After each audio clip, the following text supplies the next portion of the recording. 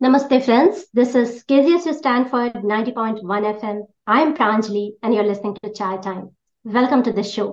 आज है 8 मार्च, महिला दिवस, विमेंस डे, और मैं आपको मिलवाना चाहती हूँ एक खास शख्सियत से. Today's Chai Time is very special. आप कहेंगे ये तो मैं हमेशा कहती हूँ, लेकिन यकीन मानिए आज की चाय सचमुच खास है. हमने न जाने कितने मेहमानों से इस शो में बातचीत की है. Music, sports, literature, films, history. We have traveled almost every inch of this earth with our esteemed guests. But first time, we are going to fly high up above the sky, and that too with a captain. Yes, Captain Nivedita Bhasin. I'm super excited to welcome Nivedita ji. I'm here at Stanford, California, and she is joining me from New Delhi, India. Hello, Captain. Welcome to the show. How are you? नमस्ते Pranjali. Thank you so much. बहुत बहुत धन्यवाद आपका, Stanford का, और आप सभी लोगों का, श्रोताओं का, जो आज हमारा प्रोग्राम देखेंगे। और happy Holi to everybody and happy women's day. I know हम लोग को मतलब women don't need to be wished only on Women's Day, but of course it's a special day, so why not? चलिए Exactly. मैं हम लोग हमेशा अपनी कहती उड़ान हूँ भरे। मैं हमेशा कहती हूँ हम ही तो सृष्टि बना रहे हैं, तो एक दिन मना ही लेते हैं साथ. तो thank you so much for joining us here on chai time. और श्रोताओं, आपने सुना ही होगा, खुद ही को कर बुलंद इतना कि हर तकदीर से पहले खुदा बंदे से खुद पूछे, बता तेरी रजा क्या है. आज तो जमाना बदल गया है, पर इस जमाने से लड़कर भी किसी ने अपनी जगह अगर बनाई है तो वो है हमारी आज की मेहमान captain Nivedita Bhasin. With 37 years of airline flying and transitioning as the youngest women jet commander in 1989, Captain Nivedita has flown turboprops, Boeing as well as Airbus planes. Brave, bold, and determined, she succeeded in transforming her passion into her profession. When just 26, Captain Nivedita Bhasin became the world's youngest woman jet commander in 1989, creating a record. After flying for 3 decades, finally she has retired from flying, but not from encouraging and motivating young girls, while still following her own dreams and chasing her passions. She lives life queen size.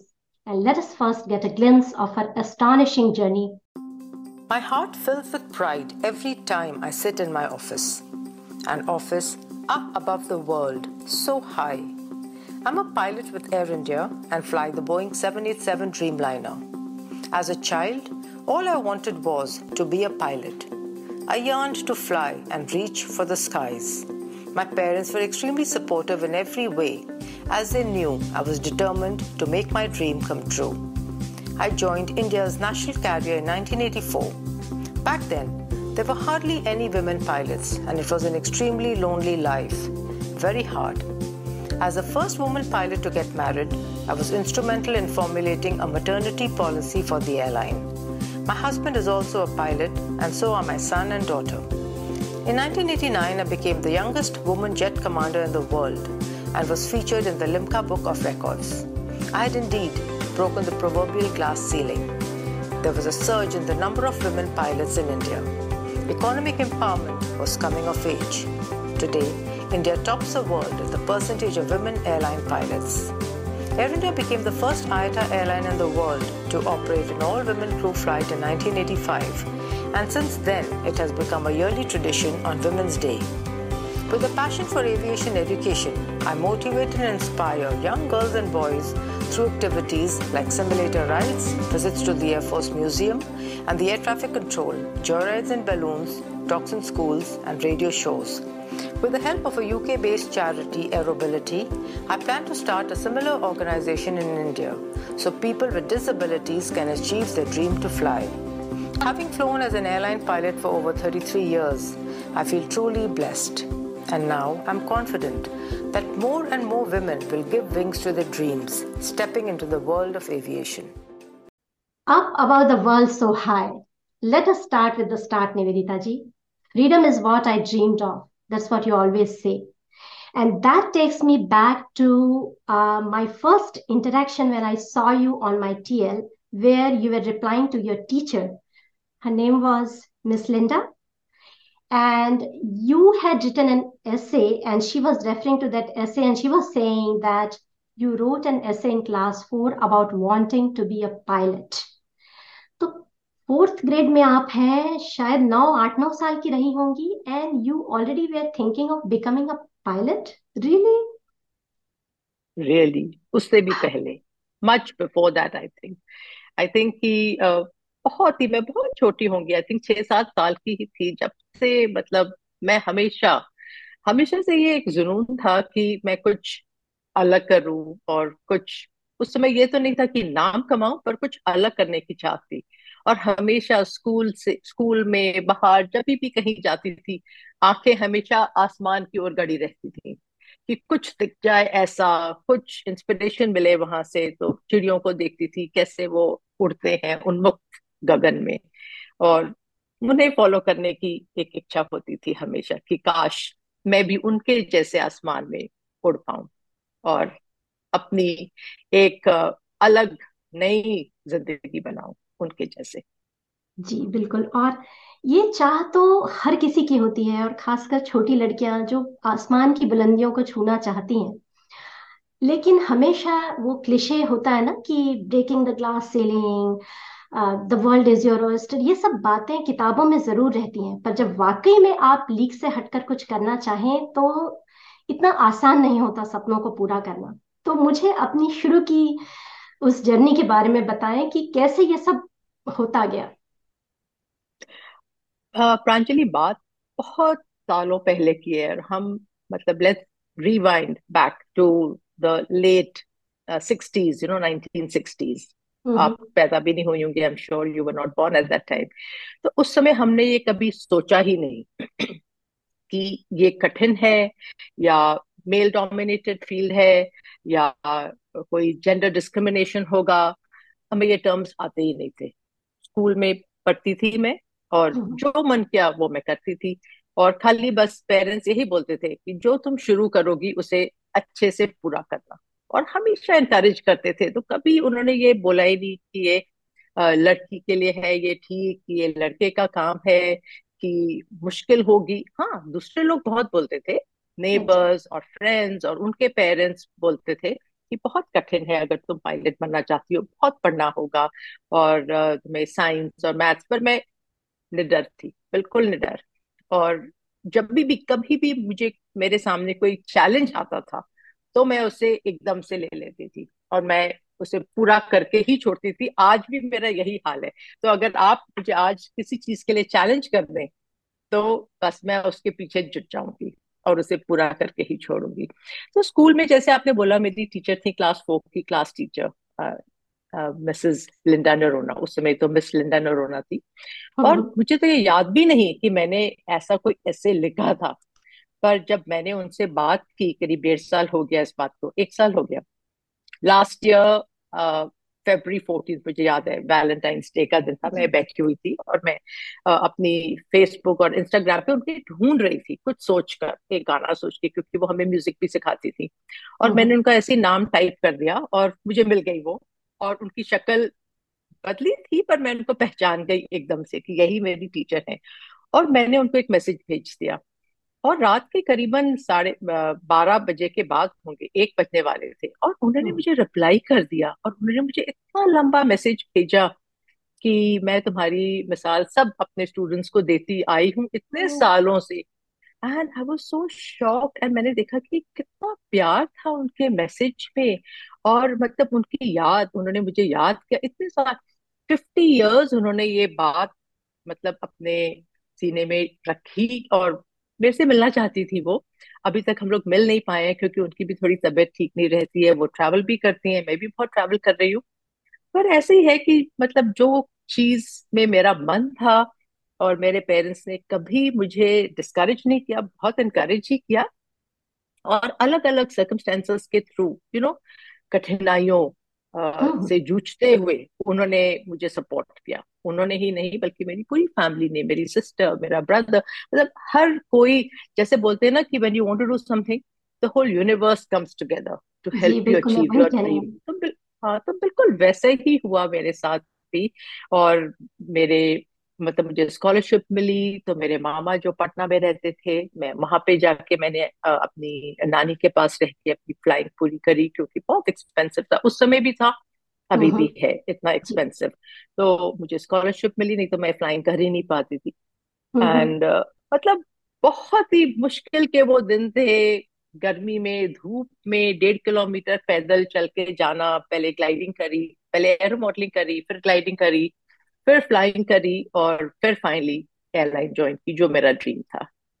बहुत अच्छा। तो मतलब ये शुरू से ही आपने ये path ले लिया कि बस इस तरफ जाना है? बिल्कुल बिल्कुल, मतलब मेरे मन में और कुछ था ही नहीं।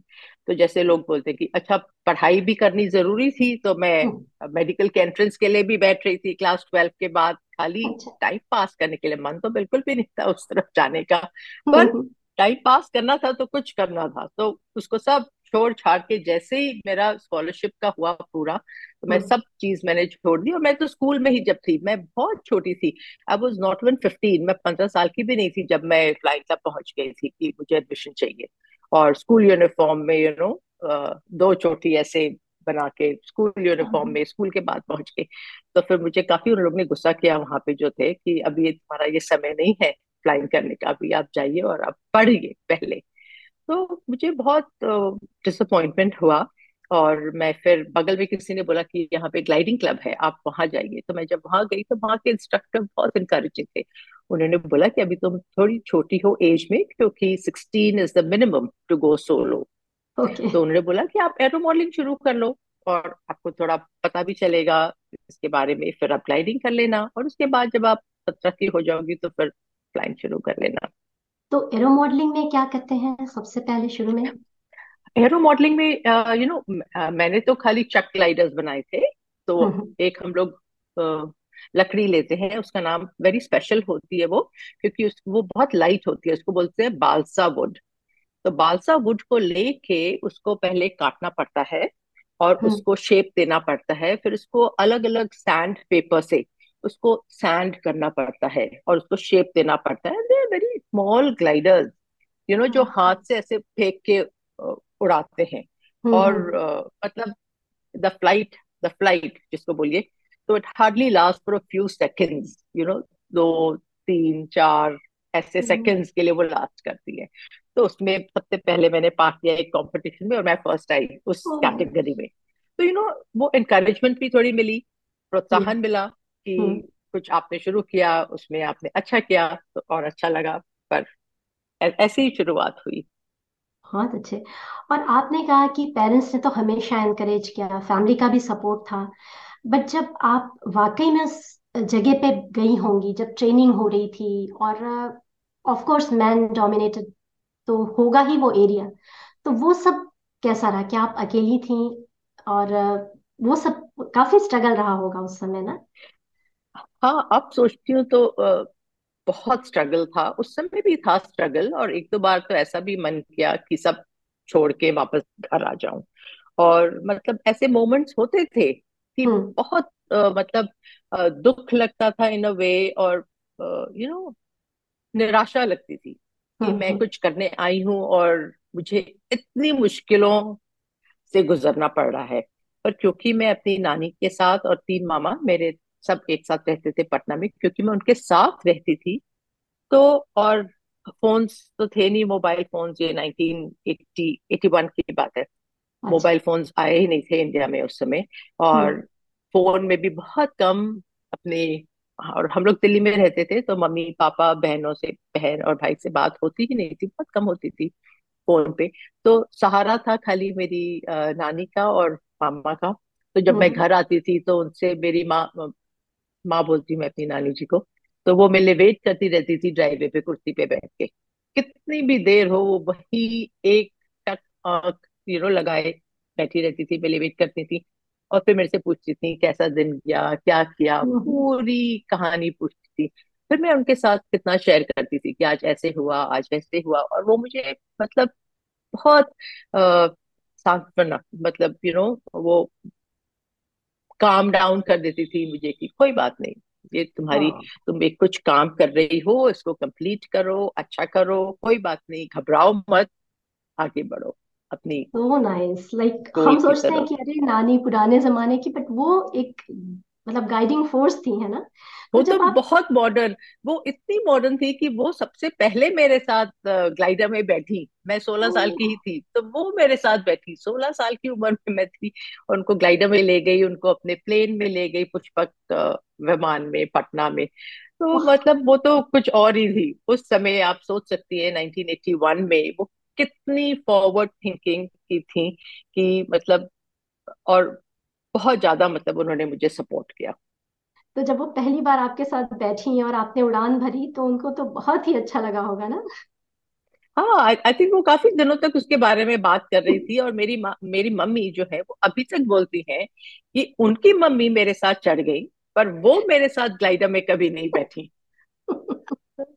ऐसे ही और फिर हुआ। मम्मी को लेकिन आपने फिर प्लेन में उड़ाया ना। ऑफ कोर्स, ऑफ कोर्स, उनको तो मैंने हर अपने 737 में, एयरबस 300 में, एयरबस 330, हर प्लेन में उनको मैं अपने साथ ले गई। छुट्टियों में ले गई, हम लोग एक साथ गए घूमने। तो वो तो खैर कुछ और ही बात है, अपने पेरेंट्स को अपने साथ लेके जाना, उनको दिखाना कि आपने हमें इस काबिल बनाया है कि आज हम ऐसा कर सकते हैं। बिल्कुल। मैंने इतने सारे सवाल रखे हैं निवेदिता निवेदिता जी, पर मैं ऐसी भावुक होती जा रही हूँ ये सब सुनकर कि सच्ची हम्म। नानी, फिर माँ, फिर आप, और अब आपकी बेटी वो भी पायलट है ना। तो वो भी पायलट बन गई।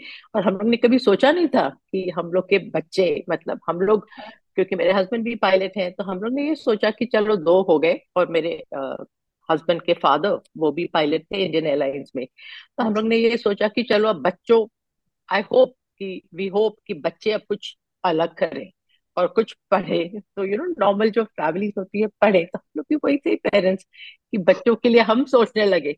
और हमें हाँ कुछ सोचना नहीं था बच्चों के लिए। बच्चे तो उन लोग ने तो अपने आप अपना सब सोच के ही मतलब बड़े हो रहे थे कि हमें क्या करना है। हमें उनके लिए कुछ सोचना नहीं पड़ा।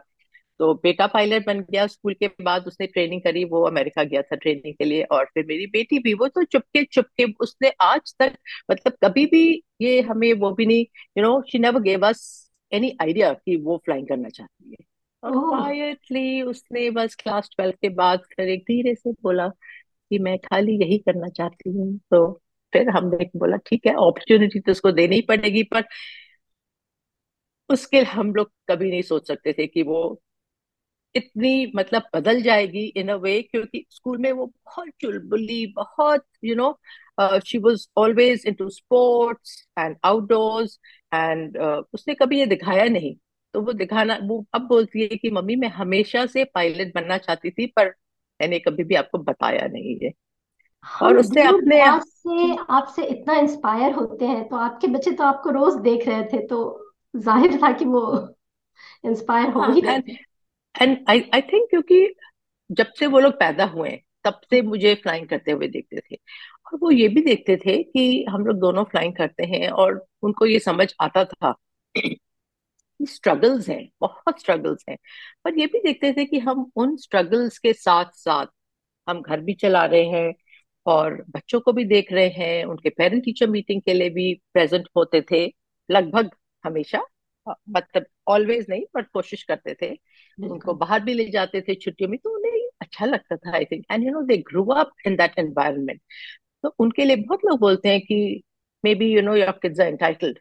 एंटाइटल्ड की बात नहीं है ये जिस एनवायरनमेंट में जो बच्चा पैदा होता है, उसके लिए वो लाइक सेकंड नेचर हो जाता है। तो हाँ उसको इतना स्ट्रगल नहीं करना पड़ता। जैसे मेरी फैमिली में कोई भी नहीं था इस फील्ड में, कोई कोई भी एयरफोर्स में भी नहीं था।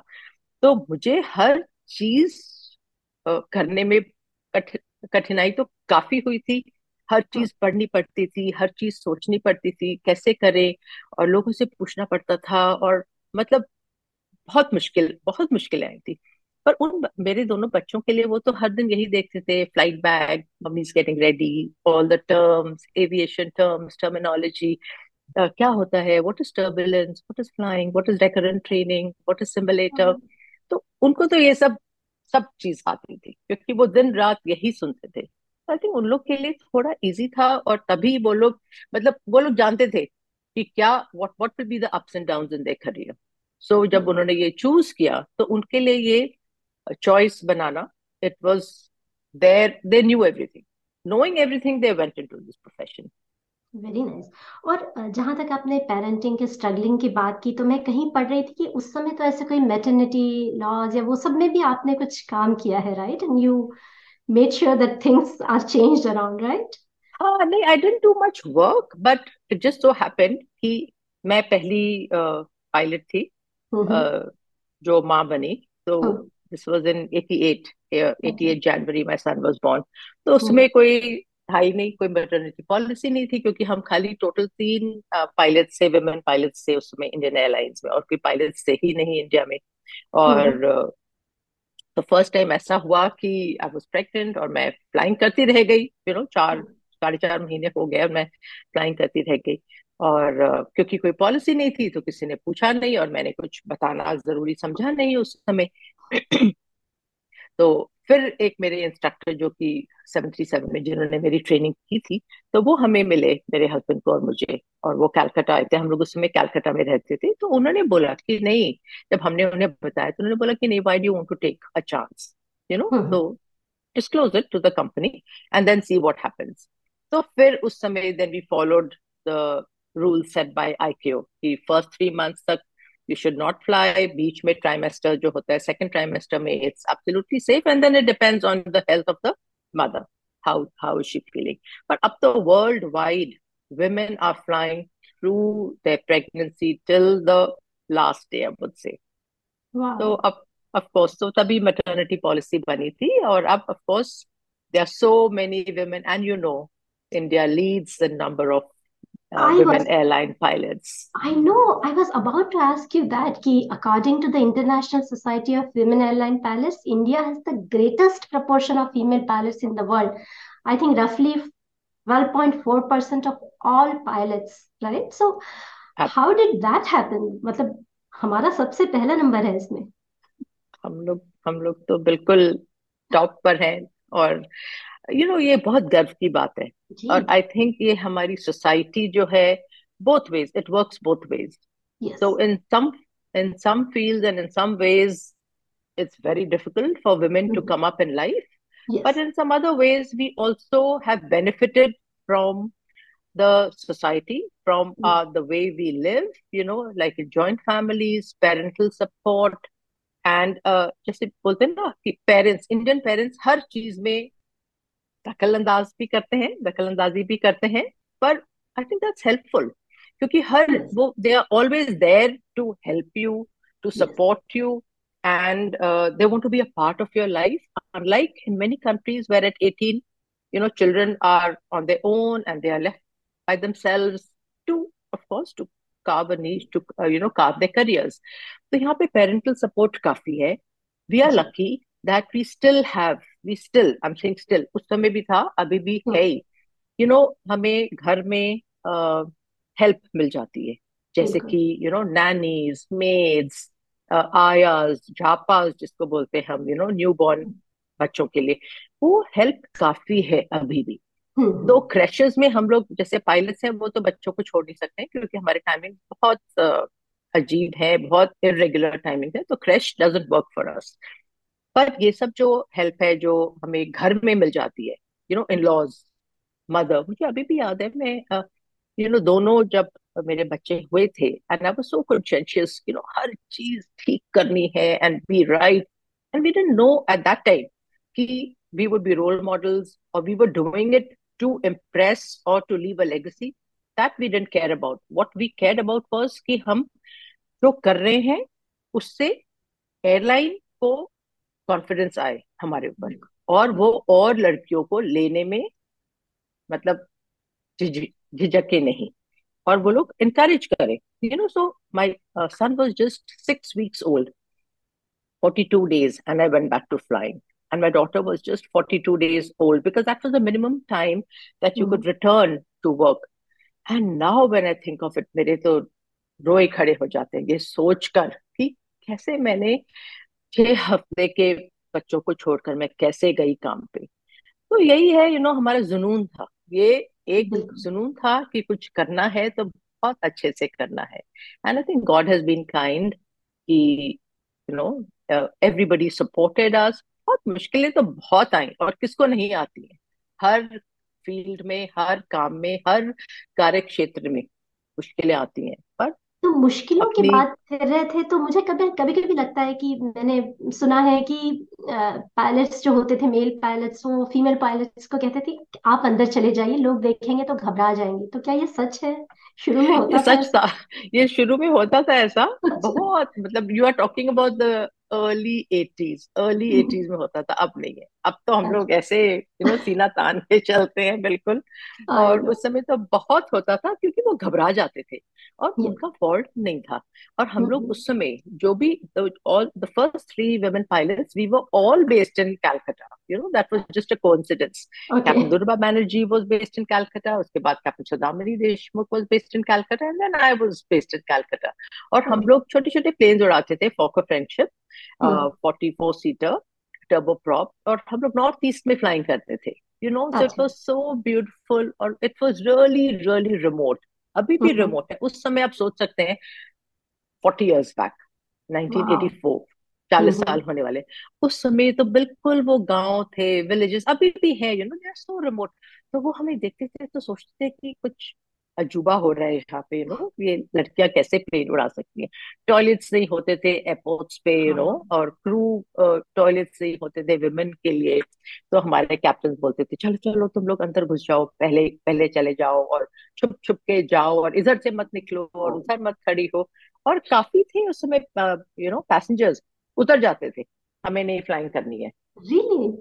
हाँ, ऐसे हुआ है कि हमें फ्लाइंग नहीं करनी है। और अगर कभी खुदा न खास्ता लैंडिंग खराब हुई, और चाहे मैंने या दूसरी महिला पायलट ने नहीं की हो, तब वो बोलते थे, क्योंकि वो हमें देखते थे, बोलते थे जरूर वो उस लेडी ने की होगी। पर अब तो उल्टा ही है। अब जब अच्छी लैंडिंग होती है, और तो बोलते हैं वो जरूर बिकॉज ये लेडी पायलट है, बिकॉज ये विमेन पायलट है, तभी इतनी अच्छी लैंडिंग हुई है। तो विमेन हाँ फ्लाई वेरी बिल्कुल। वेल। नहीं, और मैं हमेशा देखती हूँ कि अगर लेडी पायलट है तो लोग खड़े रहते हैं सेल्फी लेने के लिए। मतलब लोगों को इतना अच्छा लगता है, देर सो।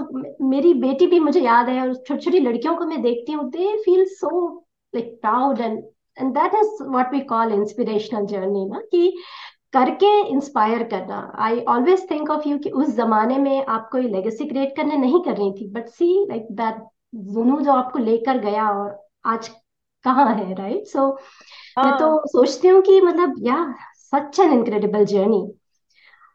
तो इतने मतलब लंबा आपका सफर रहा उड़ान का।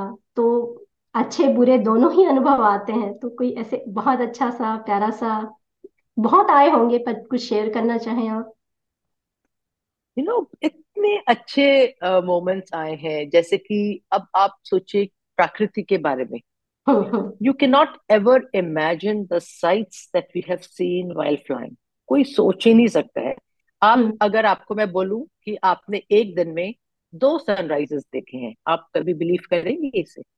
वाह। 2 सनराइजेस इन अ डे। अब आप बताइए कैसे आप सोच सकती हैं ये, कि एक दिन में आप 2 सनराइजेस या 2 सनसेट सब देख लें? जी, ये दिमाग में ही नहीं आता यार। ट्रू। ये दिमाग में नहीं आते। तो जैसे हम लोग फ्लाइंग करते थे, अर्ली मॉर्निंग हम लोग फ्लाइंग कर रहे हैं, तो when you are flying, then you, of course you are very high up in the या। स्काई। मे बी हम लोग, मैं उस समय की बात कर रही हूँ जब हम छोटे छोटे सेक्टर्स करते थे अपने बोइंग 737 में। बॉम्बे, औरंगाबाद, बॉम्बे, औरंगाबाद, उदयपुर, जोधपुर, दिल्ली। तो जैसे हम बॉम्बे से औरंगाबाद गए, हमने अर्ली मॉर्निंग डिपार्चर किया बॉम्बे से, करीबन 5:30-6 बजे के करीब। तो बिल्कुल घोर अंधेरा रहता था। उन्होंने टेक ऑफ किया, और ऊपर हम लोग जब फ्लाइंग कर रहे हैं, तो because we are above the horizon ऊपर, तो सनराइज हो गया। अब हमने सन को देखा, सूर्य को देखा उदय होते हुए। और हम जब लैंड किए, तो क्योंकि हम नीचे आ गए, वो फिर ऐसे देखा कि सन सेट, मतलब नीचे तो डार्कनेस ही थी। और फिर जैसे ही हमने एयरक्राफ्ट को पार्क किया, तो फिर देख रहे हैं कि धीरे धीरे सनराइज हो रही है, नीचे से हम देख रहे हैं। तो आप ये देखिए कि कभी भी आप ऐसे दृश्यों को नहीं देख पाएंगी, you know never. So 2 sunrises in a day, 2 sunsets in a day, a circular rainbow, when you're flying. through clouds, and the northern lights आप देखते हैं, Saint Elmo's fire, so many things, thunder, lightning आप देख रहे हैं. And then they happy moments, आप अपनी किसी फैमिली को ले गए, या आप अपने डॉटर को ले गए या बच्चों को ले गए, and she is telling the whole plane, my mummy is the pilot, do you know my mummy flies, and they are not believing her. वो उनकी बात नहीं Wow. मान रहे, बिकॉज वो ब्रेक कैसे हो सकता है, you are fibbing. No, my mummy is the pilot. But no, your Oh, father must be the pilot. No, and mummy. and then they say, okay, I'll make you meet my mummy, after we land. तो फिर वो Oh, आई और दिखा रही है कि सी, and उस समय तो कॉकपिट्स खुले रहते थे. yes. There was no problem, we didn't lock our doors, and anybody could gain entry into the cockpit. वो आते थे, फिर देखते थे, फिर बोलते, yes, this is in fact true what you are saying. And the pride on the child's face, और वो अपने फ्रेंड्स को बता रहे हैं, स्कूल जा रहे थे जब, मैं स्कूल जाती थी बच्चों के, Hmm. अभी भी जाती हूँ. So, this is for aviation awareness. We are a part of a very big community of pilots called the 99s, the International Women Pilots Organization. And हम लोग का एक मेन नेम है कि एविएशन एजुकेशन एंड अवेयरनेस. तो हम लोग school में जाते थे और बच्चों को, अपने यूनिफॉर्म में जाते थे, प्रिंसिपल हमें बुलाती थी, या आप आइए और बच्चों को इंस्पायर करिए. And I believe that when you talk to the children in kindergarten, Mm-hmm. उस समय उनके मन में जो आ जाती है बात, वो हमेशा रहती है. कितने मेरे बच्चों के फ्रेंड्स हैं जो उस समय जिन्होंने मुझे देखा Hmm. बात करते हुए उनसे स्कूल में, वो पायलट्स बन गए. और अब मैं जब ट्रैवल करती हूँ, मेरे पास आ जाते हैं, aunty we are Rohan's friend, और aunty we are Niharika's friend, you met us in Bombay Scottish, और you met us in Delhi public school. Mm-hmm. These are the things that really touch your heart, simple things in life, but Yes. which have such a deep impact and meaning and give you so much of joy, true joy. Yes. And you are touching so many lives, right? और आप अभी director है ना उस organisation की current. हाँ, तो last year मैं इलेक्ट हुई थी अभी, and of course this year again I have put in my nomination, so I'm quite excited. In fact, tomorrow night I'm going again. I'm traveling to Chicago and then to Oklahoma for our spring board of directors meeting. So this is like an organization with pilots all over the world. All over the world, 34 countries, and we have sections divided Mm-hmm. into chapters. Okay. And on the board there are 8 members, and plus the past president, so 9 members on the board, and almost 7,000 women pilots हैं. And मुझे इस organisation के बारे में पता चला था जब आई थिंक जब जस्ट बिफोर मैंने अपना कमर्शियल पायलट लिया था. और Mm-hmm. फर्स्ट मुझे याद है कि मेरी सिस्टर उस समय पढ़ रही थी बाहर, she was studying in Ohio, and she presented me with my first membership. उन्होंने मुझे मेंबरशिप मतलब गिफ्ट में दी थी इसकी 99 की, और मैं तब से 82 से अभी तक उसकी मेंबर हूँ. तो मुझे अभी 40 ईयर से ज्यादा हो गए उसकी मेंबर रहे हुए. And I Wow. Think it's such a wonderful organization, and for me especially as an international pilot, मैंने मतलब मुझे इस ऑर्गेनाइजेशन का बहुत सपोर्ट मिला. मैं जहां जाती थी, जिस सिटी में लैंड करती थी, उस सिटी में मेरे लिए एक 99 सिस्टर वेट कर रही होती थी हमेशा. Melbourne, Sydney, Tokyo, Hong Kong, Bangkok, Washington, D.C., and Newark, New York, everywhere, London, Spain. मैं जहां जाती थी उनकी डायरेक्टरी में देख लेती थी और उनको एक ईमेल भेजती थी, एंड बस वी वुड मीट. एंड ऐसे लगता था कि हम फर्स्ट टाइम कभी, मतलब ये है ही नहीं कि हम लोग फर्स्ट टाइम मिल रहे हैं. और इतना अच्छा लगता था, it was a sense of security कि Mm-hmm. अपनी ऑर्गेनाइजेशन की एक मेंबर है, और वो हमें अपनी सिटी अपने तरह से दिखा रही हैं, घुमा रही हैं, और हम इतना मजा करते थे. And this was what was the change in my career, because initially it was very lonely, of Mm-hmm. course, because we were just 3 4, and you were always flying with men, always flying with men. So life was quite difficult. बहुत Mm-hmm. मुश्किल इसलिए थी क्योंकि हमें पता नहीं था, हम तब पायलट्स को तो जान नहीं सकते हैं, और झिझक, हम लोग झिझकते थे दूसरे Okay. पायलट के साथ मिलने में, उनके साथ होटल में मिलने के लिए, बाहर घूमने के लिए, क्योंकि वी ऑलवेज वरिड कि we are the first, second, third, fourth. What we do will have an impact on the girls who will follow. So we wanted to be absolutely the best. We Mhm. wanted to set the norms, and we wanted that confidence to be built up, in the airline. So there were many things that even though we wanted to do, we would be very strict with ourselves. So we were actually quite hard. हम लोग ने मतलब अपने own barriers बना लिए अपने लिए. पर आफ्टर अ फ्यू इयर्स, जब हमने देखा कि एयरलाइन में और लड़कियां आने लगी हैं, वो अच्छा कर रही हैं, और मतलब अब वो जो एक फैक्टर है वो एक फैक्टर नहीं रहा. मतलब हम्म. वुमेन, अभी कोई ऐसा बोलता नहीं है कि वुमेन बिकॉज ये वुमन है तो ये ऐसा कर रही है. तो उसके बाद फिर धीरे धीरे we started in a way, letting a head down and enjoying and relaxing in the atmosphere. Nice. So this organization is there for all the women pilots, and then other than that, you inspire people, go to schools, and do other things also, right? Yes, absolutely. Yes and मुझे वही लगता है कि आप अभी इतने casually सब कुछ बता रही हैं, but I can see so much hard work, so much courage and sacrifice, और क्या क्या नहीं किया होगा ना, तो कैसा लगता है अभी? सुकून, एक वर्ड में अगर बोले तो it's just, you feel very grateful, hmm. absolutely grateful to God for having kept you safe all these years. Hmm. और मुझे जब मैंने रिटायर किया in 2021, July 31st was my last day at work.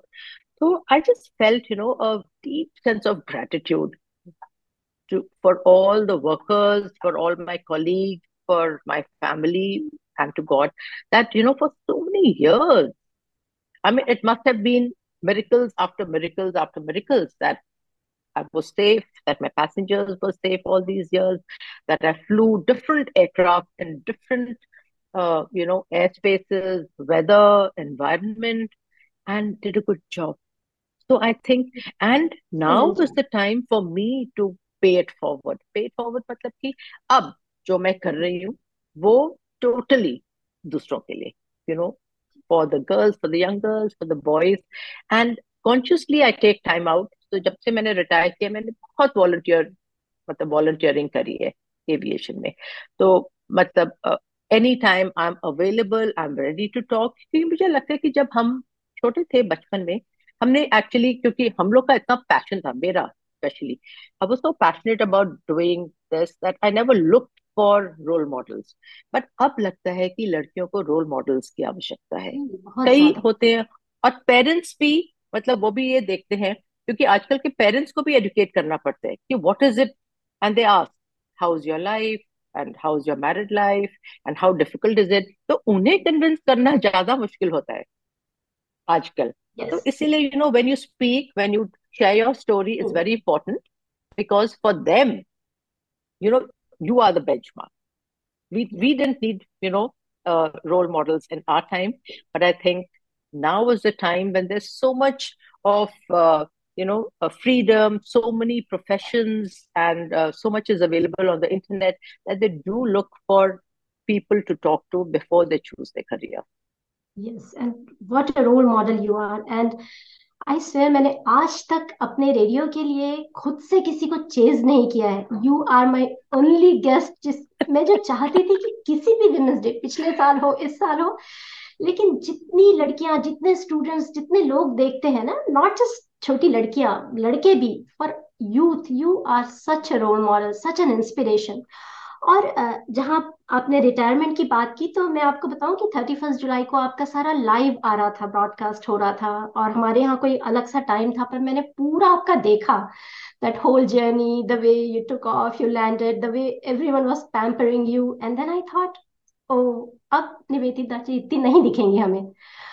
But मैं उसके बाद से देखती हूँ कि निवेदिता जी शाम को छाप तिलक सुन रही होती हैं, सवेरे गुजिया बना रही होती हैं, फिर गंगटोक के लिए निकल जाती हैं. तो मैं हमेशा कहती हूँ ना कि गजल से गुजिया से लेकर गंगटोक तक निवेदिता जी के दिन में 24 घंटे हैं या उससे कुछ ज्यादा है?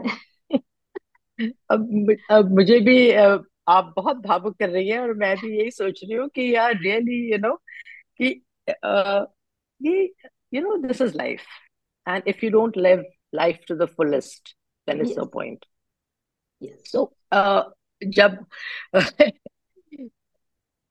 In my flying career I travel so much, मैंने बहुत घूमा, मैंने बहुत Hmm. चीजें सीखी। और अब वो समय आ रहा है कि जब मैं वो सब चीजें कर पा रही हूँ, और Yes. बेझिझक, धड़ल्ले से, और जो मन आता है। तो कल रात को आप बिल्कुल सही आप बोल रही है, मुझे तो रोना ही आ रहा है कि आप बिल्कुल सही बोल रहे हैं कि कल मैं पूरे दिन बाहर थी, मैं घर आई हूँ करीबन 8 साढ़े 8 बजे, और Yes. 9 बजे के बाद गुजिया तो बनानी ही है क्योंकि होली है। होली कल है। होली है तो, हाँ होली है तो क्यों ना, वो एक गाना भी है ना, एक लगान का, राधा, व्हाट वाज द कैसे न सॉन्ग। जले। हाँ, तो मैंने बोला गुजिया कैसे न बने, तो गुजिया तो बननी ही है। तो फिर पूरा सामान इकट्ठा किया, सब चीज रेडी करी, फिर क्या करें, कॉल अ फ्रेंड, हेल्पलाइन। तो मम्मी को फोन लगाया, क्योंकि हम्म। वो तो बिल्कुल रेडी रहती है हमेशा, और उनसे पूछा कि कैसे बनानी है, एक एक चीज अपने मन में लाइक अ चेकलिस्ट रेडी कर ली। हम लोग हम्म। पायलट्स हैं, तो पायलट्स चेकलिस्ट के बिना तो काम कर ही नहीं सकते हैं। बिल्कुल। तो हर चीज उनसे पूछी, फिर वो हम्म। अपने माइंड में एक चेकलिस्ट बनाई, 1 2 3 4 कैसे करना है। फिर किचन में हर चीज सजाई, और फिर बनाने लगी। 1.5 घंटे के बाद सब रेडी। फिर मम्मी को जो फोटोज दिखा रहे हैं, तो बोल रहे इसमें ना थोड़ी थोड़ी वो बबल्स आ गए, तो तुमने अच्छा। जरूर थोड़ा ज्यादा गर्म हो गया होगा तेल। तो they know, my mother knows, वो मम्मी जो होती है ना, माँ, उन्हें हर बिल्कुल। चीज पता है। उनका दिल हम लोग के साथ साथ धड़कता है, हर बिल्कुल। चीज उन्हें पता है, क्या हम करना चाहते हैं, क्या हम कर सकते हैं, क्या हम खुश हैं। और जैसे वो मेरी हर चीज समझती है, वैसी मेरी बेटी। मैं उसको बोलती हूँ हेलो, खाली फोन में हेलो बोलने की देर है, और वो पहचान जाती है। Mummy, you are very happy today, और you sound very excited, are you tired? How do they know? But they know it all. So this is what the connection is with our parents, with our children. And if we want to do something, we have to just do it. There's no tomorrow. Yes. कल और कब आएगा, we don't know. पर yes. आज जो मन है वो करना ही चाहिए, करना ही चाहिए। और माँ है, बेटी है, मेरी माँ मेरे साथ रहती है, she is 85 and she is just like you. वो इतनी चीजें एक दिन में करती है कि मुझे लगता है इनका भी दिन 48 घंटे का है। और फिर मेरी बेटी है, वो हर चीज हम लोगों से पूछ कर करती है। तो माँ बेटी ये रिश्ता है, और वैसे ही मुझे लगता है हर लड़की दूसरी लड़की से वो रिश्ता रखे। और हम साथ हैं तो फिर तो हर दिन इज महिला दिवस, women's day, right? Absolutely. Yeah, we are I know. empowered. We don't need the world to tell us that yes. we need women's empowerment or we need to do this. We don't need to do anything. जब हम छोटे थे, माँ को कुछ किसी ने पढ़ाया नहीं था कि आप घर कैसे चलाएं, आप मैनेजमेंट कैसे करें, स्ट्रक्चर्ड वे में कैसे करें, क्या चेकलिस्ट होती है, कुछ नहीं। उन्होंने तो हर चीज अपने आप इतनी आसानी से और सरलता से की। अभी भी वो मेरी माँ मशीन पूरी खोल लेती है, सिलाई मशीन खोल के एक एक पुर्जे उसके बाद, और फिर उसको लगा देती है। और हम लोग ऐसे देखते रह जाते हैं कि कैसे और उन्होंने कर साथ लिया। साथ में आपको किचन टॉवल बनाना भी सिखाती हैं, राइट? हाँ, तो मैं, वो भी देखा these are मैंने। the things we learned in school, and now is the time that we have time on our hands, so why not? Yes. और यही है कि मैं आपको मतलब हमेशा ही कहना चाह रही थी कि जब मैं आपका फोटो देखती थी तो ऐसा वो पायलट का आपका गियर आप चल रही हैं, और दूसरा ही पल सादगी से आप गुड़हल के फूलों की बात कर रही हैं या बच्चों के लिए नमकीन और मछली बना रही हैं, तो मुझे हमेशा लगता है कि ये जो सादगी है ना, that is what takes you forward. कि आप उड़ते आसमान पे हैं लेकिन जमीन पे भी पैर उतने ही मजबूती से आप रखते हैं। तो that is again a quality, Nivedita ji, जो मुझे लगता है आप में है। तो कैसे आप जोड़े रखती हैं? क्योंकि मैंने कई लोगों को देखा है, थोड़ा सा कुछ अलग किया तो वो अलग रहते हैं, और आपने तो इतना अलग किया है, इतनी मिसाल कायम की है, और फिर भी हम सब से या जिनसे भी आप इंटरेक्ट होती है, it is such a warm and friendly interaction. So how does that happen? Yeah, I think it just comes naturally. There are roles that we are born to play in our lives, and I always tell a lot of my friends and uh, my colleagues, जब हम uniform पहनते हैं ना, तो एकदम से हम, मतलब एक ट्रांसफॉर्मेशन आ जाती है, एक हम्म। पर्सनालिटी की। तो उस समय हम सब चीज भूलकर अपने काम पे निकल जाते हैं। तो जी। When I work I never ever kept in touch, क्योंकि फोन्स बहुत सालों के बाद आए। और हम्म। फोन्स आए भी तो फिर there was no way that we would keep in touch with our family. एक बार जब मैं घर से बाहर जाती थी तो मतलब मम्मी चली गई या फिर I have gone from the house, my husband, nobody would look out for me. And मैं बोल के जाती थी जो भी आए, जो भी कुछ हो घर पे, वो अपने आप सॉल्व करो, अपने आप सॉर्ट आउट करो, अपना don't look for me when I am flying, क्योंकि I can not be of any help to you. तो और उस समय that it's a different confidence, it's a different authority, and you have to be like that. वैसे होना पड़ता है। फिर जब आप घर आओ तो आपको घर का काम और घर में तो इन्वॉल्व होना ही पड़ता है, उसमें जी। तो कोई दो राय है ही नहीं। और अब मैंने देखा कि कैप्टन, ठीक है, that's a term, a word that was that was my life, and this hmm. is my life. And I think both are enjoyable. There has yes. to be a balance. When I worked, I looked after my family. My children grew up. They studied. They became professionals. Now it's their life. And this is also something that is really enjoyable.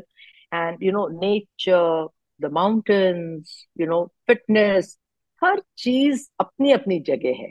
तो जैसे कि एक triangle है, उसका apex बदलता रहता है। कभी करियर होता है, कभी होम, कभी फिटनेस। यही तीन चीजें हैं, and you have to be connected to nature. you yes. you have to breathe, you have to live. So what better, what could be better than being in the lap of nature? And मुझे तो बहुत ही, अभी भी मेरे drawing room में मेरी cycle पड़ी हुई है, क्योंकि परसों मेरा इवेंट था, एक साइक्लोथॉन था। तो मैं अच्छा। हर दिन कुछ ना कुछ करती हूँ फिटनेस के लिए। आज तो मेरी एक्सरसाइज मिस करा दी आपने, तो फिर इसके लिए तो फिर लेकिन मैं आ सोचिए, जाऊंगी आपके पास, सैन फ्रांसिस्को आ जाऊंगी और आपके साथ घूमने निकल जाऊंगी। बिल्कुल योसेमिटी जाकर हम वहां पर हाइक करेंगे। तो आज की बिल्कुल। चाय और भी फिर उधार रही और हाइक भी उधार रही। हाँ, एब्सोल्युटली, जब हम मिलेंगे तो फिर ये सब दोनों चीजें तो जरूर करेंगे। बिल्कुल। और मैं जब आपसे बातें कर रही हूँ ना, तो मुझे कैफी आजमी की वो लाइंस याद आ रही हैं, जिसमें वो कहते हैं ना कि जहर ही जहर है दुनिया की हवा तेरे लिए, रुत बदल डाल अगर फूलना फलना है तुझे, राह का खार ही क्या गुल भी कुचलना है तुझे, बन के तूफान छलकना है उबलना है तुझे, उठ मेरी जान मेरे साथ ही चलना है तुझे। तो मुझे वही लगता है कि हम कह सकते हैं कि नहीं, फेवरेबल कंडीशंस नहीं है या ये नहीं है वो नहीं है, लेकिन रास्ता तो बनाना ही पड़ता है, और ऐसा बनाना पड़ता है कि सदियों तक फिर हम लोगों को याद रहे। तो आपने वही किया है, तो मैं तहे दिल से आपका मतलब क्या धन्यवाद क्या कहूँ, आई एम लाइक, इतनी बड़ी मिसाल, ये प्रेरणा, और महिला दिवस के दिन, वुमेन्स डे के दिन आज आप आई हैं स्टूडियो पर, तो उसके लिए दिल से आपका शुक्रिया। और जाते जाते आप हमारे सुनने वालों को क्या मैसेज देना चाहेंगी? कि मतलब सपने देखना तो बहुत आसान है, और कई बार सपने पूरे कर लेना भी मेहनत के साथ आसान हो जाता है, लेकिन उसको सस्टेन करना, उसको अच्छे से जीना और मुकाम तक पहुंचाना, तो वो थोड़ा अलग है, और वो आपने किया है। तो फिर आई थिंक मैं एक लाइन में बोलना चाहूंगी, दिल की और दिल से उड़ान भरो।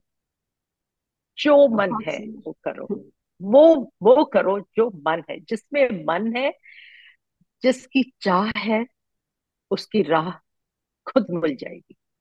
बहुत रूमी ने कहा है कि, इंग्लिश में एक है उनकी सेइंग है, what you seek is seeking you. तो सुंदर। जहां चाह वहां राह। वहाँ जो चीज आप चाहेंगे और जो चीज आप चाहते हैं वो आपको जरूर मिल जाएगी। पर परिश्रम, और परिश्रम आपको करना पड़ेगा, और रहा। मुश्किलें तो आएंगी, तूफान तो आएगा, भयंकर आएगा, पर बिल्कुल। आपको उसे जूझते हुए अपनी मंजिल तक, माउंट एवरेस्ट तक पहुंचना है। और चाहे वो माउंट एवरेस्ट ही क्यों ना हो, वहां भी पहुंच सकते हैं। तो बिल्कुल। जस्ट तो बस मैं यही चाहती हूँ कि हमारे सुनने वालों ने, मुझे तो आपसे बातें करके बहुत अच्छा लगा, और लग रहा है ये बातों का सिलसिला चलता रहे, पर मुझे पता है आज का फिर आपका दिन बहुत बिजी है और आपको कहीं निकलना है, तो मैं ज्यादा रुकूंगी नहीं, लेकिन बहुत बहुत धन्यवाद। और आप इतने लोगों को इंस्पायर करती आई हैं और हमेशा ऐसे ही करती रहें, और जैसी आप अभी लाइफ जीती हैं बस वैसी मजे से अच्छे से जीती रहें। यही शुभकामना है आपको। Oh, thank you so much Pranjali, बहुत अच्छा लगा। और आपसे मिलकर और आपसे बात करके। पर अब यही बोलेंगे, cheers to our meeting in San Francisco. Chai time, yes. Right, right. बिल्कुल। Thank you so और much. अब बहुत अगली बहुत बार धन्यवाद। आप स्टैनफोर्ड कैंपस के स्टूडियो में आएंगी। जरूर। एंड आई प्रॉमिस यू कि मैं आने वाली हूँ। योसेमिटी भी मुझे घूमना है, मैं कभी आई नहीं हूँ वहां पे, और आपकी यूनिवर्सिटी में इन द स्टूडियो। बिल्कुल। सी यू और टिल वी मीट अगेन।